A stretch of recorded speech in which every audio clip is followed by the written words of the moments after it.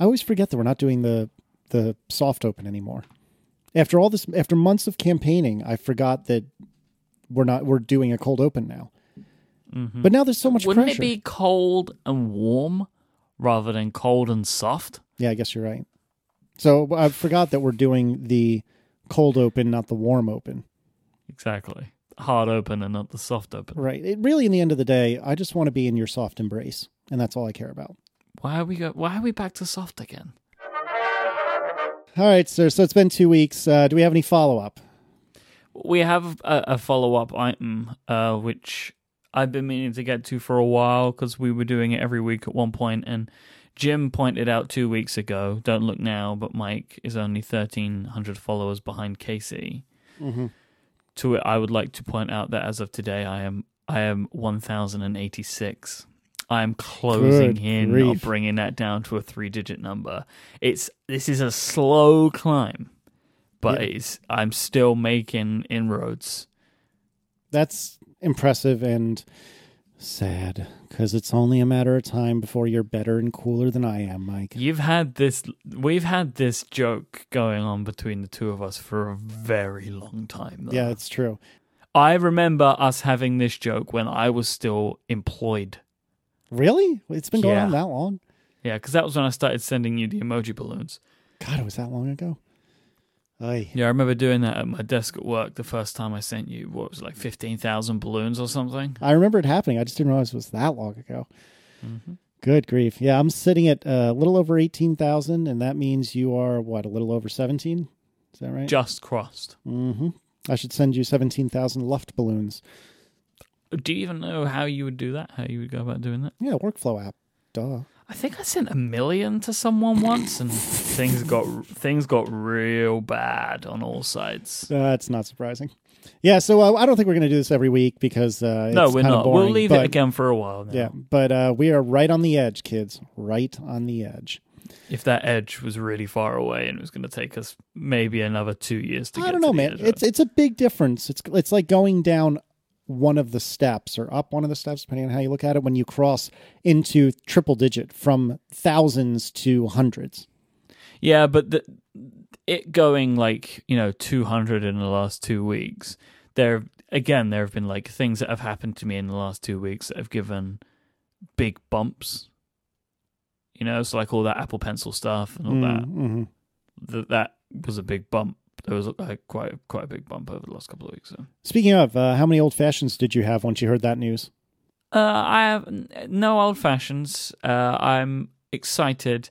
I'm waiting for it to be back to release. Mm-hmm. I just want to wait and see now.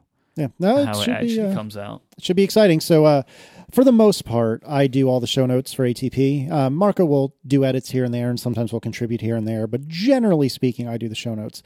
And I couldn't bring myself to do hashtag Mike was right, but you immediately noticed the bone that I threw you in the show notes from a week or two ago, which was hashtag Mike was victorious.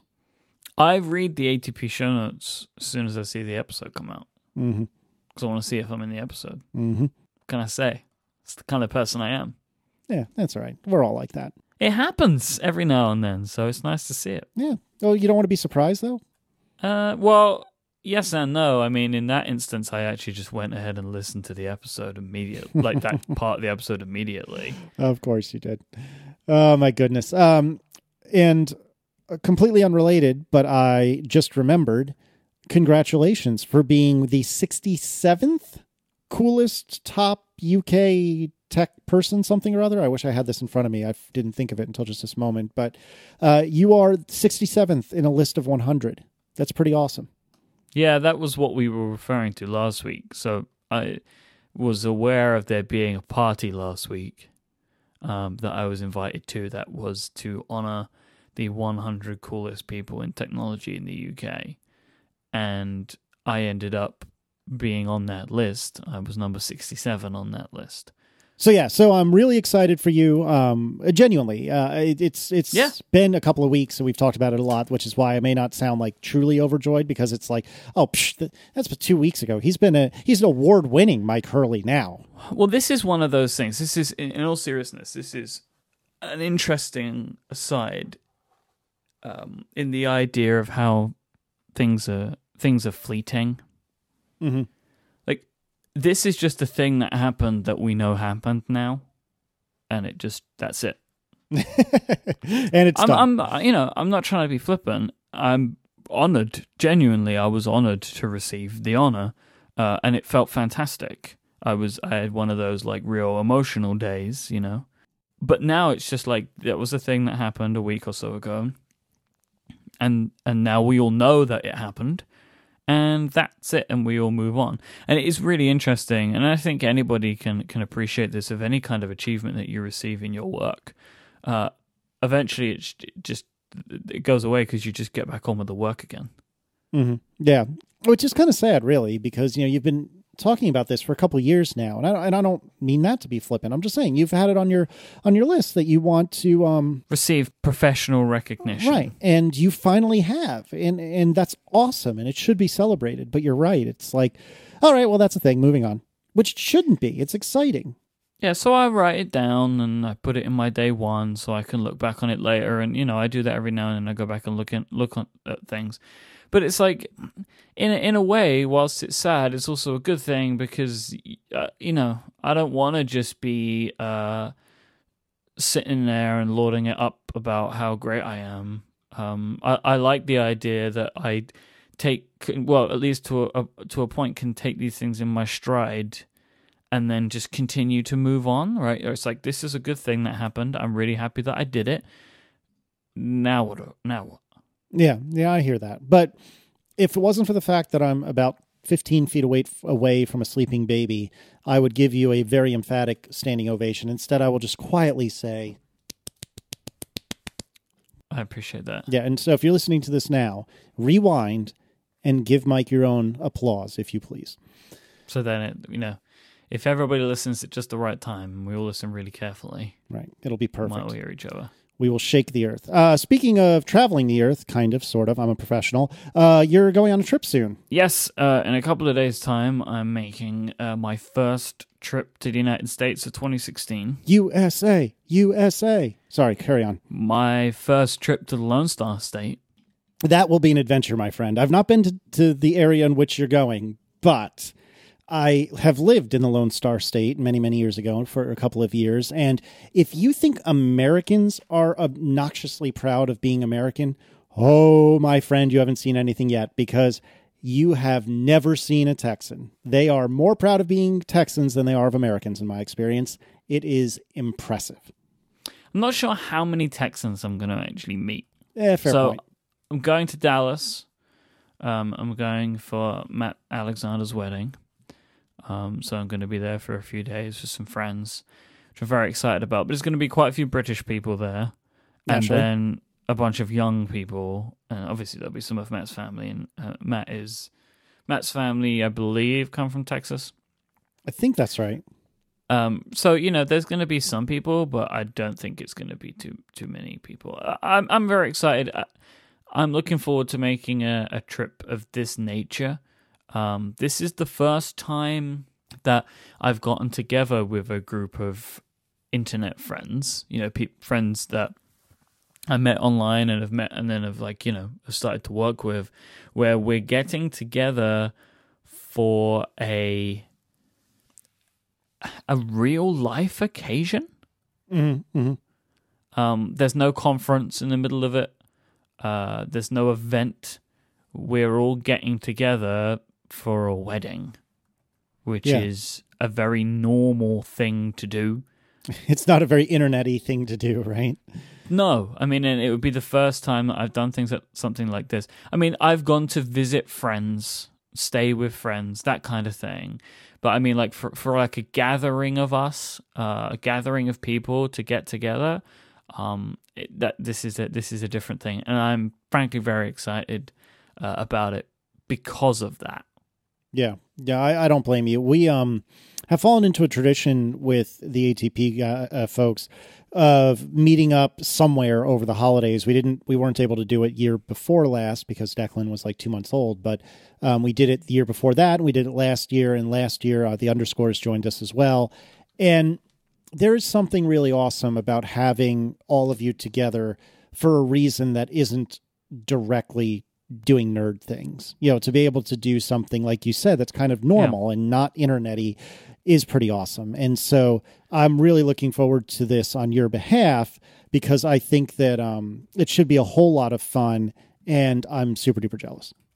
Yeah, and I think, as I say, like I've visited friends, I've stayed with friends in that kind of way that you mentioned, but the idea of one of us going through a big life event that we're all going to be able to be there and celebrate with, I think that's what makes this a little bit special for me. That I'm going to see my buddy get married.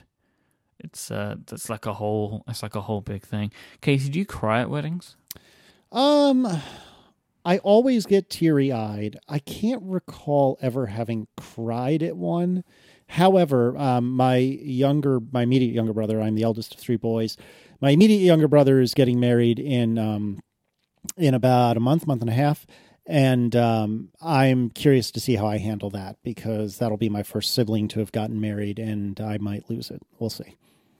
Yeah, I mean, I cry more. I'm more likely to cry at happy things than sad things, so I expect to be crying during the wedding. I wouldn't blame you. That is just how my tear ducts are wired.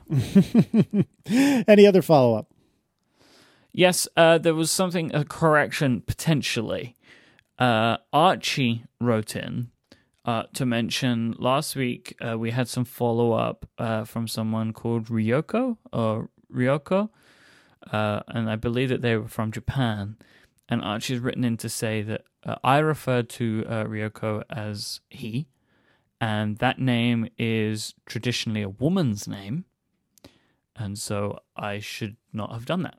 And so, Ryoko, I apologize if I referred to you incorrectly, and I should have been more sensitive of that, and I apologize again. Everyone makes mistakes, but at least we get it right and follow up, hopefully, maybe. It was one of those scenarios where, as I was doing it, I had that one brief moment where I was like, am I getting this right? But I just kind of went with it anyway and made the wrong decision. Yeah, well, stuff happens, but here we are fixing it, so it's all good. And let's celebrate that by talking about something awesome. This episode of Analog is brought to you by IT Pro TV. Do you have a career plan set in motion?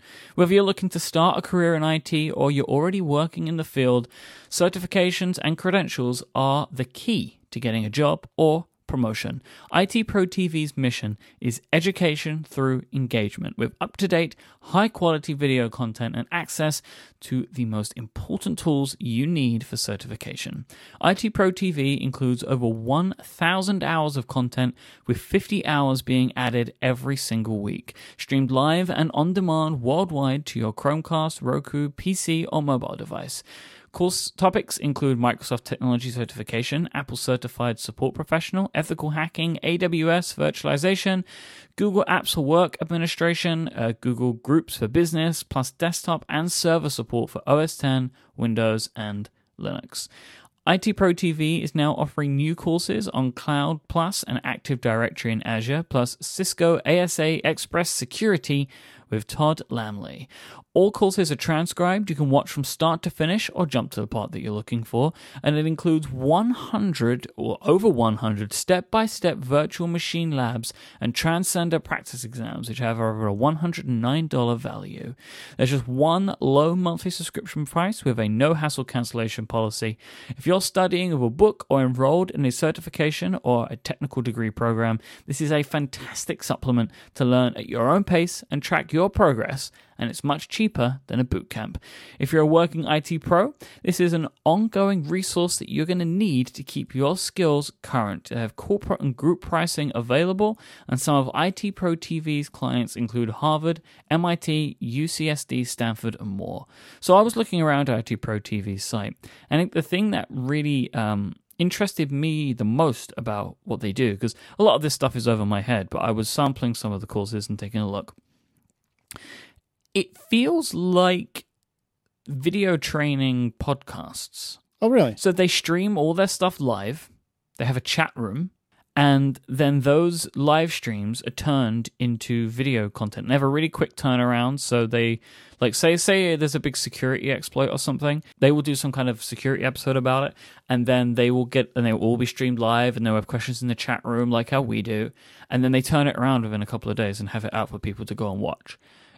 It feels like a really interesting approach. And I think if you are somebody that enjoys podcasts and you are interested in learning more about this type of stuff, I think that this is the service that will make a lot of sense for you. So go to itpro.tv/analog to upgrade your brain with the most popular IT certifications. Premium subscriptions are normally $57 a month or $570 a year. But we have a special offer. You can try it for free for 7 days when you sign up using our code ANALOG30.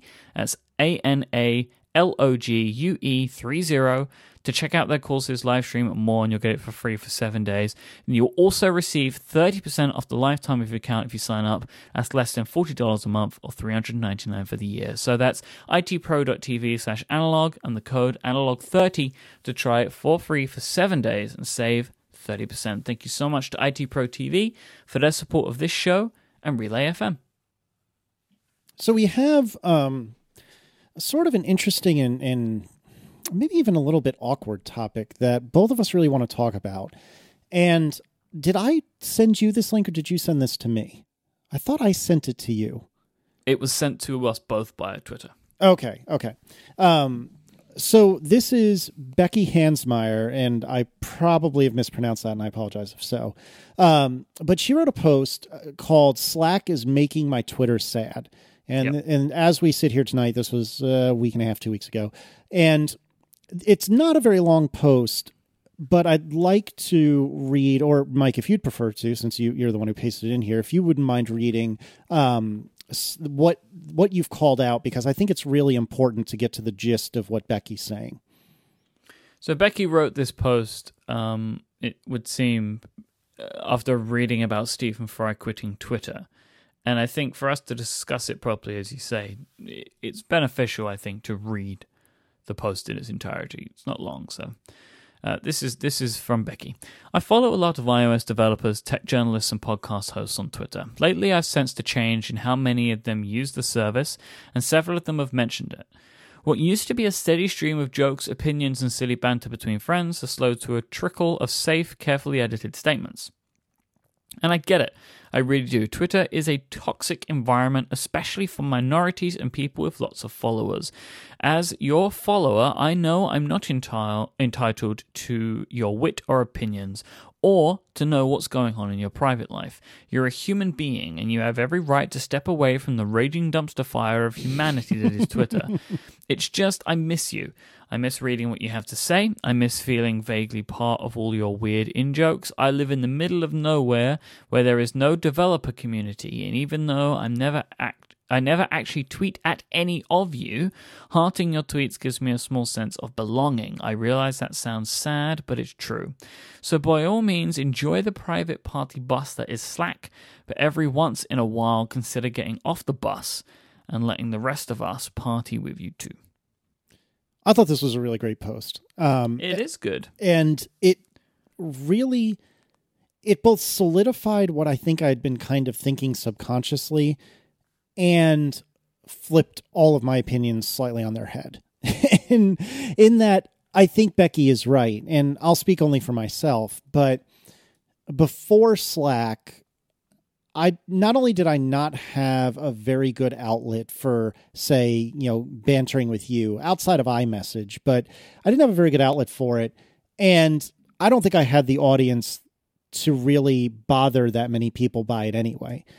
But as my audience has grown, and yours as well, as we talked about earlier, and as Slack has become a thing, and as Twitter has in many ways become an ever more raging dumpster fire, I found myself turning to Slack far more often. And there have been plenty of times that I've almost tweeted something and then thought, yeah, somebody's going to get their junk in a knot over this. I'll just put it in Slack where I know it's safe. And to me, that's a perfectly reasonable thing to do, because I don't deserve to get a lot of drive-by hate over something I didn't mean poorly, just as Becky said. But Becky's right that in some ways I'm doing a disservice to the people that are interested in what I have to say by not saying that publicly. And I don't know what the fix is about this. I don't know where to go from here. I don't know. What do you think, Mike? I'm struggling with this one a little bit, I gotta say. And the reason that I struggle with it is that I feel the sensitivity in it, but I also think about me and you as people. Okay. So when I say I feel the sensitivity in it, like I understand what Becky is saying. I understand how other people feel about people that they like to follow. I understand how people feel that are Stephen Fry fans, for example. But I don't have to have my conversations with you in public. No, you certainly don't. I don't have to make all of my jokes with you in public. Like, I don't have to do anything, right? Mm-hmm. And again, I just want to preface this. I know that nobody's saying that. Right? At least Becky's not saying that. But I just want to make that point. And I think it's important because the idea that me and you have to have conversations in public that are now being held in private doesn't make any sense to me, right? Like, we have the conversations that we have wherever we have them. And I wouldn't say that I necessarily have stopped this kind of interaction, but I know it's definitely less. And I've noticed that I and the people that I work with refer to Slack more often. And I really do see how this is kind of like putting a "you're not allowed" sign on a clubhouse door. Mm-hmm. Like, I appreciate both sides of this, I think. As being someone who really hasn't been inside the clubhouse for very long. Yeah, I completely agree, in all counts. Because I have wanted to be inside the clubhouse for a lot longer than I've been inside of it, right? Mm-hmm. And I get the notion that it's like of it being frustrating or sad, but I guess it's tough to live in public as we do, and things like this show definitely don't make that any easier on me or you, because we say a lot of things that maybe we shouldn't. But we're lucky that we have quite a great audience of people who don't use that against us too often. You can see I'm struggling with this. Yeah. I am struggling with this. I understand it. And I also struggle with it because I think my temperament is that I'd like us all to skip and hold hands. What I mean by that is I'd like to be able to say stupid stuff on Twitter to you and some of our other friends, and some of the Relay hosts, and know that it's going to be taken in the way I mean it. If I say something mean to you, 99.9, if not 100% of the time, I'm doing it to be funny. Like, as a matter of fact, this just happened between you and I about a week ago. I had said, you probably remember specifically what. Oh, it was about the pen stuff. I had said, it actually wasn't a joke, but I was trying to say to you on Twitter, and maybe we'll dig up the link, but it's really not relevant. Suffice to say, I tried to say to you on Twitter, do you really think that it was you and Gray that made an empirical difference on whether or not the pen can be used, or excuse me, the Apple Pencil can be used for, general user interaction? And when I was tweeting it, I was like, I know I don't mean this to be a jerk. And I'm pretty sure Mike knows I'm not trying to be a jerk. But, oh man, if this comes across as me being a jerk, I just don't want to deal with all that. See, I was pissed at you.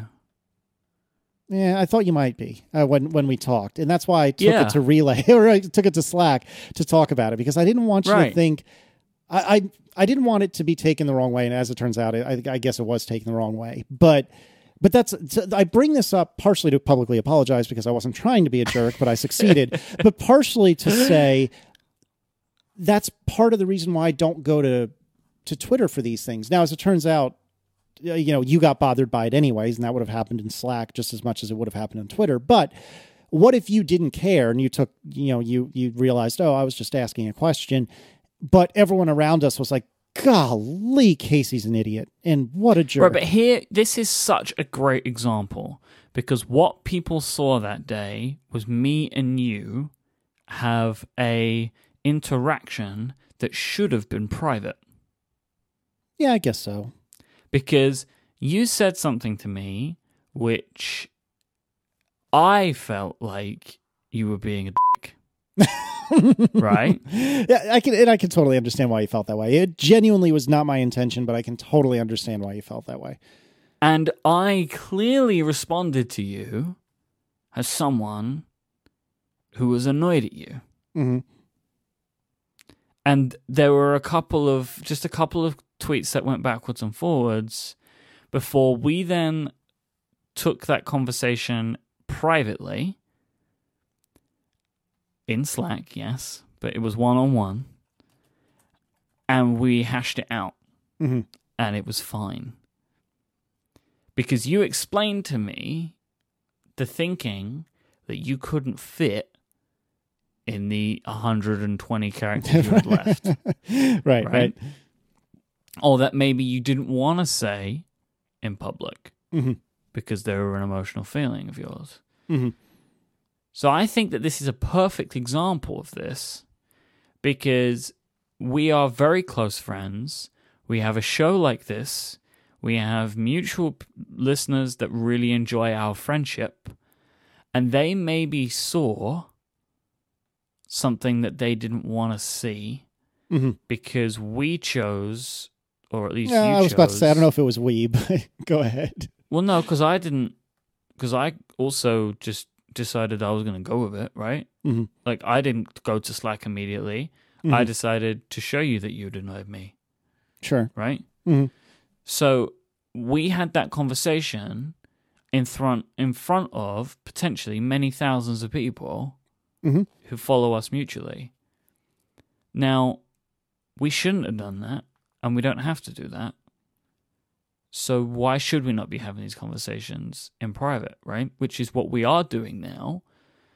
But what it is doing is it's also making the fun, stupid conversations also private. Yeah, they're kind of collateral damage in this, right? In both directions. Yeah, and it's too bad because I want to have those fun conversations with you and other friends in public. But I think the problem or the feeling I have, which maybe is fair and maybe isn't, is that as we, and when I say we, I mean not only you and I, but the people that you and I tend to interact with, as we gain more and more followers, there are more and more opportunities for something meant honestly to be taken poorly. So let's go back to this example. Let's say, again, that you didn't take offense at this, which I genuinely, again, am sorry to have given you offense. I don't know what the phrase I'm looking for is, but to have offended apology you. is it's not necessary. Well, still. But anyway, let's say you weren't offended, but somebody drives by and is like, God, Casey, you're a dick. Or just anybody thinks it. Or anybody thinks it. That doesn't make me feel good. And if, again, in this hypothetical where you weren't bothered by it, it probably wouldn't make you feel good either. If you said something to me and I was like, oh, I know what he's saying there. He's just being silly. But then somebody drives by and is like, God, Mike's an asshole. I would be bothered by that just almost as much as you would. And so, and I think that the point I'm driving at is the more followers you have, the more chances you have for that conversation to take a turn for the worse. And that's a bummer. And so on the one side, I don't want to take away from Becky and others the feeling of being part of the cool kid crowd, if you'll permit me to be as obnoxious as to self-describe that way in this case. I want her to feel like she's getting part of the in-jokes. I want her to see that banter between us. I want to be able to laugh with her about something stupid we said on Twitter if we ever meet in person. But it's not, and I'm embarrassed to say this, but it's not worth it to me for cool people like Becky to be a part of these things, to deal with all the bullshit that I have to along the way, you know? Yeah. And that's God, does that suck, right? It sucks for us. And it doubly sucks for people like Becky who have done nothing wrong. And in fact, I wanted to talk about, I'll just bring it up right now. I thought that this was an unbelievably lovely way to write a critical post. You and I both have seen, and in many cases received, lots of posts, both Twitter and blog, about something we've said that's wrong or incorrect or unjustifiable or what have you. And I cannot recall a time that someone has been as level-headed as Becky has been and has thought about both sides of this coin as much as she did. And so I do want to commend Becky. Whether or not this conversation is doing anything for you, I really do appreciate the fact that she really, really did put thought into this and didn't just come out slinging, daggers and arrows at us like most people on the internet tend to do. So I do want to thank you, Becky, for writing a lovely post like that. And hopefully people, if you disagree with us, use her as an example of how to do that in a respectful way. Because her post bothered me in that I feel guilty about it, but it didn't bother me in the fact that I was offended by it. I also didn't feel like I was having my arm twisted. Right. Yes. Very good point. So I want to talk about one other little part of this, which I think is causing some misdirection, at least for me. Mm-hmm. Whilst Slack is becoming more of a place for me to communicate with my friends, my change in attitude to communication on Twitter is not necessarily related to Slack. That was a different thing for me, which listeners of this show, I think, will appreciate, has been a journey that I've gone on this year in the way that I interact with Twitter. Mm-hmm. So that changed for me, and just some of the things that I post are different now. I'm a little bit more serious than I was before. I still do stupid things because that's kind of part of me. Like, I can't not be silly. But I am more measured in the things that I respond to, and I'm more measured in the things that I share than I have been before, just because I am becoming more and more aware of the trail that I leave online in public, and how at some point in my future that could be a problem for me. Why do you say that? I'm just trying to be more measured about what I am putting out there in a form that can be found later and referenced later and brought up later, or that somebody could use against me to try and make me feel sad or bad about something. Mm-hmm. I'm trying to think more about arguing with people. Like, I'm being more silly about it as opposed to more emotional about it. Like, I had a guy the other day, and he was really upset at me because I prefer console games to PC games. Mm-hmm. So I kept sending him emoji. Every time he'd send me a tweet, I just send him a different emoji back. Because it was like, just like, you don't even follow me. Just go away, And so I still had that part of me that was like, I don't want to give this guy the satisfaction of saying this and thinking he won, right? Like, I still had that. Mm-hmm. So I felt like I had to respond somehow. So I tried one very calm response to him, and it didn't do anything. It just made him worse, and I just started sending dancing girl emojis at him.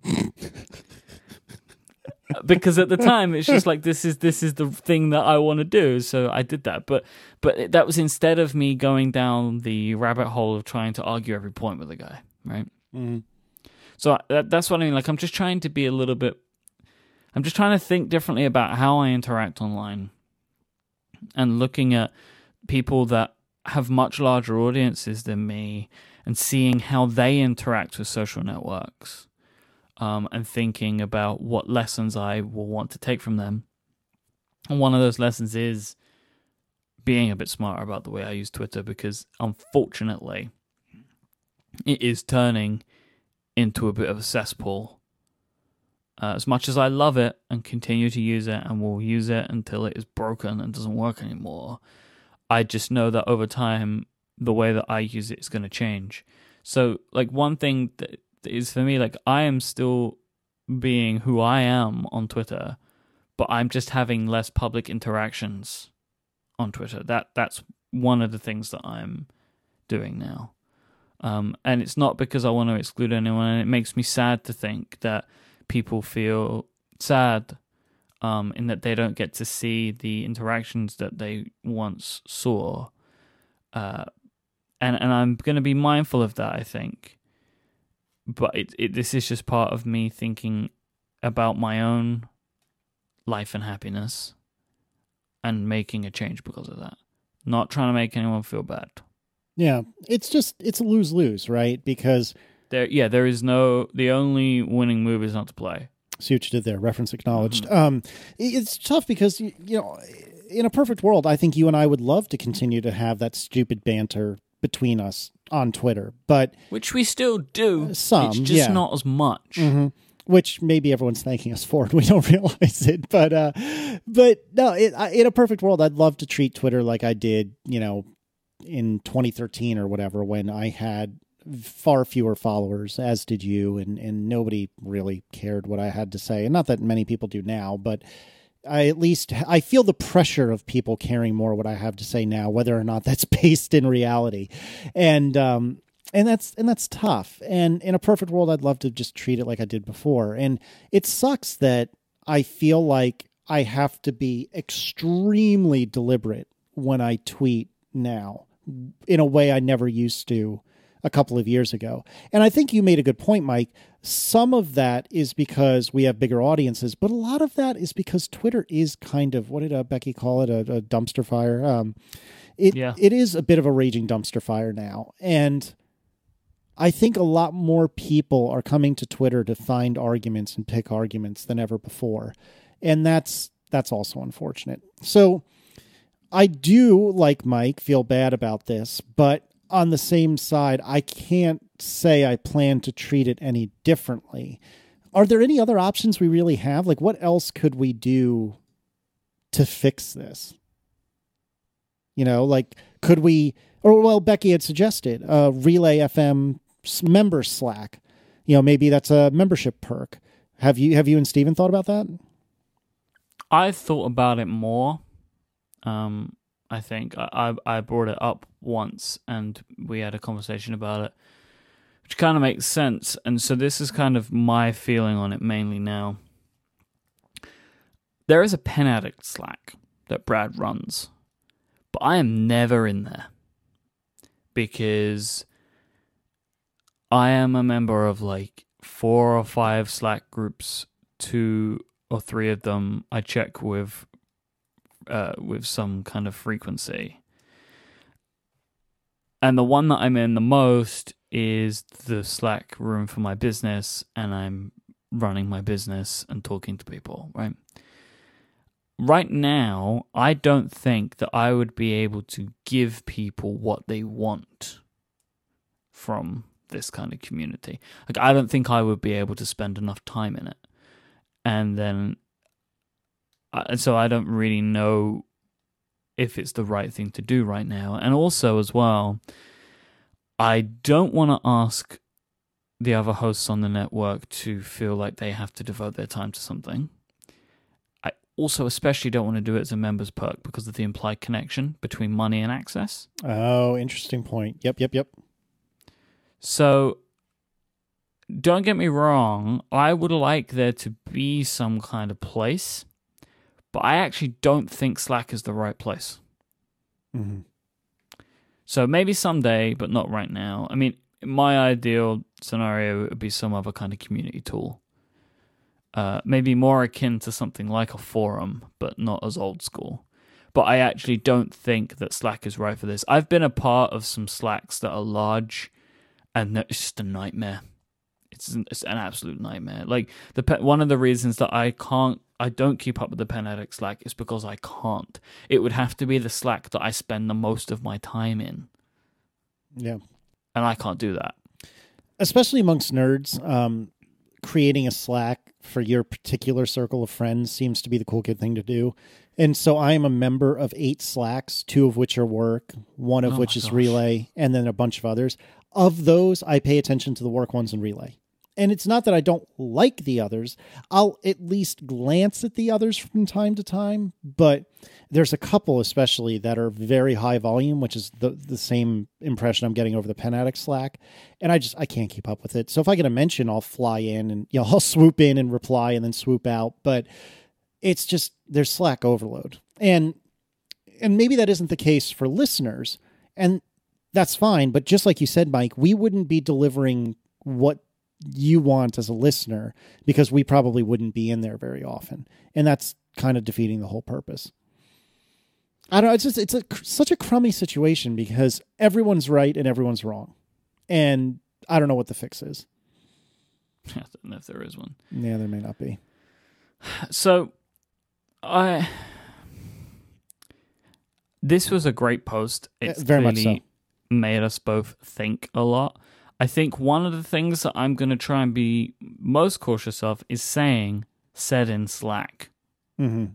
I agree. Like I want to try and think about that. The thing is, though, I don't know if people feel that way about said in iMessage, because we always said that to each other, like on this show. Because before Slack, me and you spoke all day in iMessage. Mm-hmm. And that hasn't changed. The majority of mine and your interaction is in one of the 2 one-on-one Slack rooms that we have. Yeah, so we have the direct Channels. messages between you and I, which is just general banter.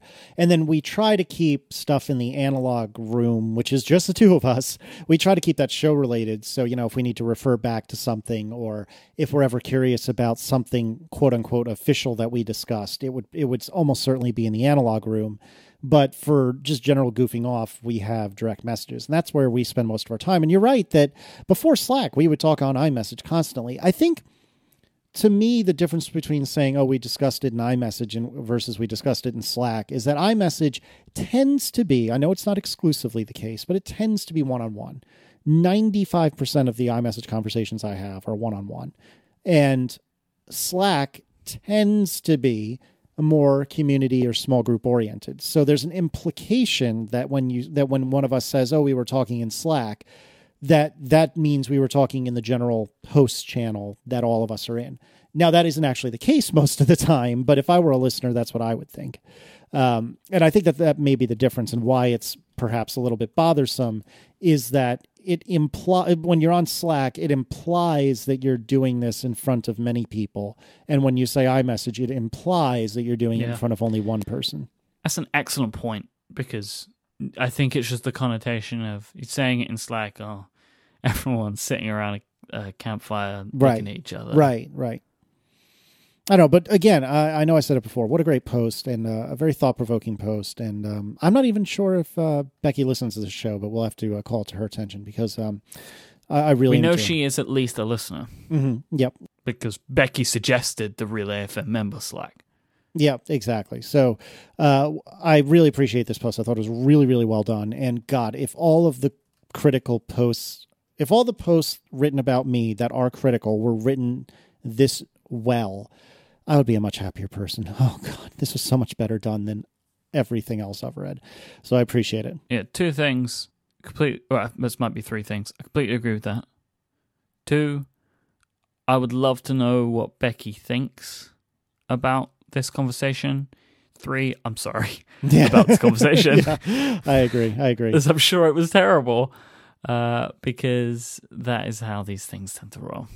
One of the reasons I think it's terrible is I had a bunch of notes written out and I said most of what was in there, but I had a lot of new feels that I didn't have this morning, which was the whole first part of me talking. Right. Which was the kind of, in a nutshell, like if I was going to throw my toys out of the pram, is I don't know you guys anything, which is not how I feel.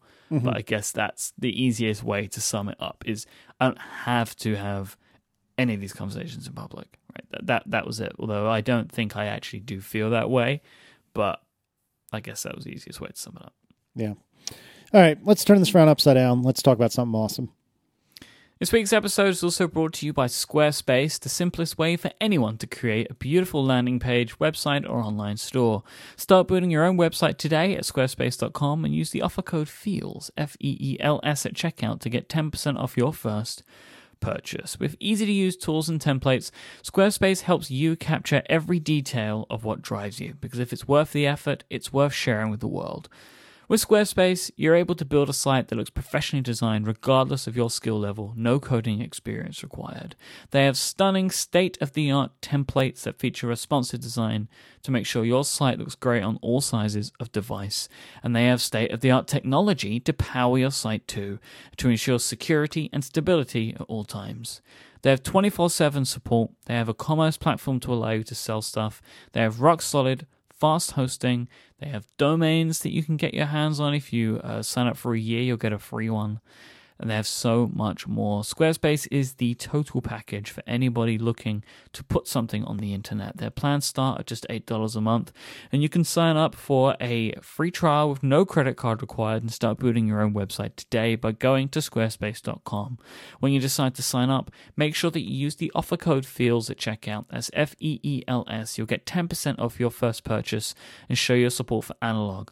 Thank you so much to Squarespace for their continued support of this show and Relay FM. All right, so we have a kind of brief topic that's sort of follow-up, but sort of not, and it's LinkedIn. And we had talked last episode about my new job and how I had said, I don't have my job information on LinkedIn, or I don't plan to keep it there, something like that. I don't remember exactly what it was. But we were tweeted, or I was tweeted by, and you've pronounced his name properly, so I'll let you fill in his name, please. I think it's Bahish. Okay, thank you. I didn't want to mess it up because I knew you'd done it in the past. I've probably done it wrong now. Well, last time you did it right. So worst case, you're at 50%. So he had said, hey, guess what? In a very nice way. He said, hey, guess what, tough guy? That stuff's still public. So I went back and looked, and it was public for people who were searching for me that were not logged into the site. And I have since fixed that. My understanding, though, somebody else tweeted at me, and I don't have that tweet handy, so I apologize, but somebody else tweeted and said, well, when you're logged in, it's still public. That's not really what I want. I mean, it's fine, I guess, but not my intention. My intention was to have basically only people who knew me or, knew a friend of mine, kind of Facebook style, would be able to see the details of where I work. I don't know why I'm so crazy about this. It really shouldn't matter. But yeah, so living in public, my friend. Yeah, everything is public, and even if it shouldn't be. So I need to go back. I just haven't had the chance to look into that and see if I can lock that down. But I guess part of the thing is I don't even really use LinkedIn. Like any job I've found, with the exception of the very first job I ever had, I've gotten because a friend. I shouldn't say I've gotten it, but I've gotten in the door because a friend has worked there. So. Yeah. I don't really use LinkedIn for what I think it's perhaps supposed to be used for, which is, recruiting and landing a job and things like that. So I don't really pay much attention to it, but I don't know. How do you use it? Especially as an independent business owner. Just quickly as that, we'll come back to it in 1 second. I think part of the problem you're struggling with LinkedIn is what you're trying to do goes against the whole point of LinkedIn's existence. Yeah. Right? Why would you be hiding what you do from people that don't know you? Yeah. That's not what LinkedIn is for. Yeah, good point. So I would be surprised if you're able to find a way to hide that information. Mm-hmm. Because otherwise, why are you using it? Right? Yeah, that's a fair point. And maybe the right answer is maybe I should just pull myself off LinkedIn. Like, I don't even know why I'm there, just because it feels so like a social obligation. I joined LinkedIn when I quit my job. Well, I'd had an account, but I didn't put anything on it. Because what I did for a living, I didn't really want people to know anyway. Mm-hmm. Technically, you're not supposed to tell people what you do when you work for a company like the one I worked for, for security reasons. But what do I use LinkedIn for now? I use LinkedIn for actual business connections with people I've interacted with. Which doesn't sound crazy, right? But that seems to not be what everybody uses LinkedIn for anyway. I get a few a week, maybe more than that, maybe one or two every couple of days, requests from people that I don't know, that I have never met, that aren't in what seems to me like a related industry. Like, I've sometimes gotten a LinkedIn request from somebody that says that they are an ad sales manager at X and X advertising network. Like, I might accept your request because there could be some business that we could do, right? But I get requests from, like, such and such person, biochemist. I'm like, what business are me and you ever going to do together, my friend? Yep. And what frustrates me the most is you just get an invitation to connect, and nobody says why. Oh, like, God. Why do you want to? If I don't know you, if me and you have never met, I want you to say something. It doesn't mean you're going to get a response from me, but why are you here? Like, I don't get it. I don't treat LinkedIn like any other social network. Like, you don't just follow me, because as well, like, you're not following, you have to, there is like a two-way exchange here of information. Like, so you remember Peach? So that was one where I didn't want to just accept requests from everybody, because it was more of a two-way street. Like, someone would send you a request and you would say yes to that request and you'd be sharing information, as opposed to someone just following you. Right. So I just stopped saying yes to everyone, because it was like, well, I sit here and like just clear out an inbox. It wasn't a lot, but it was like, in those sort of scenarios, it makes me stop and think a little bit more about what the social network is about. Like, if inherently the social network is built on a request and an acceptance, I think that you need to think about what you're expected to be sharing. Facebook is an example that springs to mind. I think, again, people use this the way that they want to, but this is another one where it's like, I don't even accept Facebook friend requests from people I know that I went to school with, unless I want to be Facebook friends with them. That's just the way that I approach these types of things. Where there is a request and a request that is to be granted or denied, there's just a different type of thing to Twitter, where it's like, you follow me, by and large, I can't stop you because I choose not to have a private account. So the information that goes out to here is maybe different. Like, maybe I don't post my holiday photos. Maybe I don't have my business telephone number, different things on here.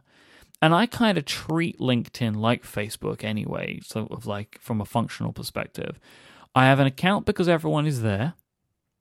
I don't contribute any information to the network. I don't post anything to either of them. I go to both of them where I have a notification of some kind that I need to respond to, and I set up my notifications for both very specifically, to only get notified about the things I want to be notified about. Right. So, in a nutshell, I don't like LinkedIn. I like LinkedIn as much as I like Facebook, which is not very much. One day we will talk about Facebook on this show, and my approach to Facebook and why I feel the way that I feel about it, because I have very strong feelings about it. Not the company. I have actually quite positive feelings about the company. I have negative feelings about Facebook culture. But yeah, I don't I don't use LinkedIn the way that anybody else uses LinkedIn. I use it in the way that makes the most sense to me, which is not to really use it that much. Yeah, and like I said, I barely use it as well. And as you were talking, I went spelunking into the LinkedIn privacy settings and whatnot, and I think you hit the nail on the head. I didn't think of it that way until you said something, but I don't think they'll let me lock down to just like friends of friends who it is I work for. Maybe it's there, I just can't find it. But I think you're right in that it's really kind of taking away the whole point of LinkedIn, and as such, they're not going to allow that. I'd also like to double down on what you said earlier about I'd like to join your professional network on LinkedIn, says random stranger who I have no idea who you are. That drives me berserk. Why? No, tell me why. And half the time it's recruiters whose job is to sell me on whatever it is company they work for. And they'll just randomly say, oh, boop, yes, I'd like to be buddies, friends, whatever, contacts with Casey. And they don't say anything. And oh my God, it drives me berserk. I do not understand LinkedIn. It's okay though. I don't know. Any other thoughts on this? No, not right now. All right, let's do a one or two quick relay your feels, then let's call it a day. Yeah, let's pick one, because there was one that I was interested in. And Carl wrote in to say, to you, Casey, I love your iOS Day X tweets. Any plans to keep an iOS journal as you learn, like Brent Simmons has? First off, can you explain both of those things? Sure. So we'll have to dig it up and put a link in the show notes. But there's been 2 or 3 tweets that I've made about different realizations I've had with regard to iOS development as I've been learning. And things that I just have thought were really cool or sometimes not so cool, like when Xcode crashes. But I've tweeted about it as I've been going through the first few weeks of employment at this new job. And those are my iOS Day X tweets. Any plans to keep an iOS journal as you learn, like Brent Simmons? So Brent Simmons is a very prominent Objective-C developer, or I guess Apple developer is a better way of phrasing it. And he has kept, or had been keeping, a diary about things he was learning when he was learning Swift, kind of similar to my Day X tweets. And those are still up for posterity. We'll put a link in the show notes. They're very, very interesting to read, even before I was ever employed at my current job. Really well done. Brent's a great writer and a really great developer. After Carl had tweeted this, by pure happenstance, I decided to write kind of my first Swift diary post, if you will. That one is called Enumerating the Ways I Love Swift Enumerations, which was written this past Saturday as we record. So a week ago Saturday as this episode is released. And it's talking about one of the neat features in Swift that's unlike anything else I've seen in any other languages I've worked in. I don't know if I'm going to keep this as a regular thing. I'd like to, as I feel like I run into things that are worth writing about, but I don't want to make any sort of guarantees or anything like that. I mean, I do say in my post that I took some inspiration from Brent Simmons' Swift diary. And I said there's a few things about Swift that are deserving of praise, and I plan to call them out as I'm learning the language. That is true, but if I only have one other thing that I think is worth calling out, then that's the other thing I'll write about. You know, I don't have any plan for a specific number of posts or anything like that. But it was a really interesting post to write because I have enough of an audience that I can't really justifiably assume that everyone is a developer. I mean, you're a perfect example. You're a smart guy who's in on the industry, but you don't write code. And so I was trying, you know, in the way that Merlin and John talked about, you know, I forget how they phrased it, but in that famous South by Southwest talk, you know, who are you writing for? That kind of mythical audience. And in many ways, Mike, you were that audience for this post because I wanted it to be a post that if you chose to read it, it would make enough sense for you to sort of kind of get what I was driving at. And hopefully, if you did read it, you at least kind of understood it. But I hope that if I continue to do this, that I can make them general and generic enough that non-developers can get something out of it. I feel like I should read it now. I mean, I didn't read it because I wasn't interested. Sure, and that's totally fair. Swift enumerations. But I'm pleased that you're doing this because I think that this is an important part of Casey Liss's evolution. Mm-hmm. Personally, kind of putting yourself out there as somebody who will become very knowledgeable about Swift, more knowledgeable than many people in the community because you are using it every day. Right. Where, Marco isn't. Marco and David had a great episode of Under the Radar recently where they both basically said, we're not doing it now. Mm-hmm. And you are. Right. So, I think that is an interesting thing for you going forward. And I'm pleased that you are writing about it. And I'm pleased that you are being vocal about the way that you're feeling about learning this stuff. Yeah, we'll see how it goes. I mean, it helps to learn in public if you're willing to do so, because you can write about these things. And if you're wrong, people can challenge you. And if you're right, people can say, wow, that's interesting. I had no idea. So in the same way that Becky's conversation was kind of a lose-lose, this is in many ways a win-win. The only downside is sometimes I might say something stupid and then I feel kind of stupid afterwards. But in the grand scheme of things, at least I'm learning. So we'll see how it goes. Maybe I hope to keep with it, but we'll see. I would like to make a formal request to our audience to send in their Relay Your Feel questions with the hashtag Relay Your Feels, so we can answer them on later episodes of the show. Yep. Please do. Hashtag Relay Your Feels. All right. I think we're good.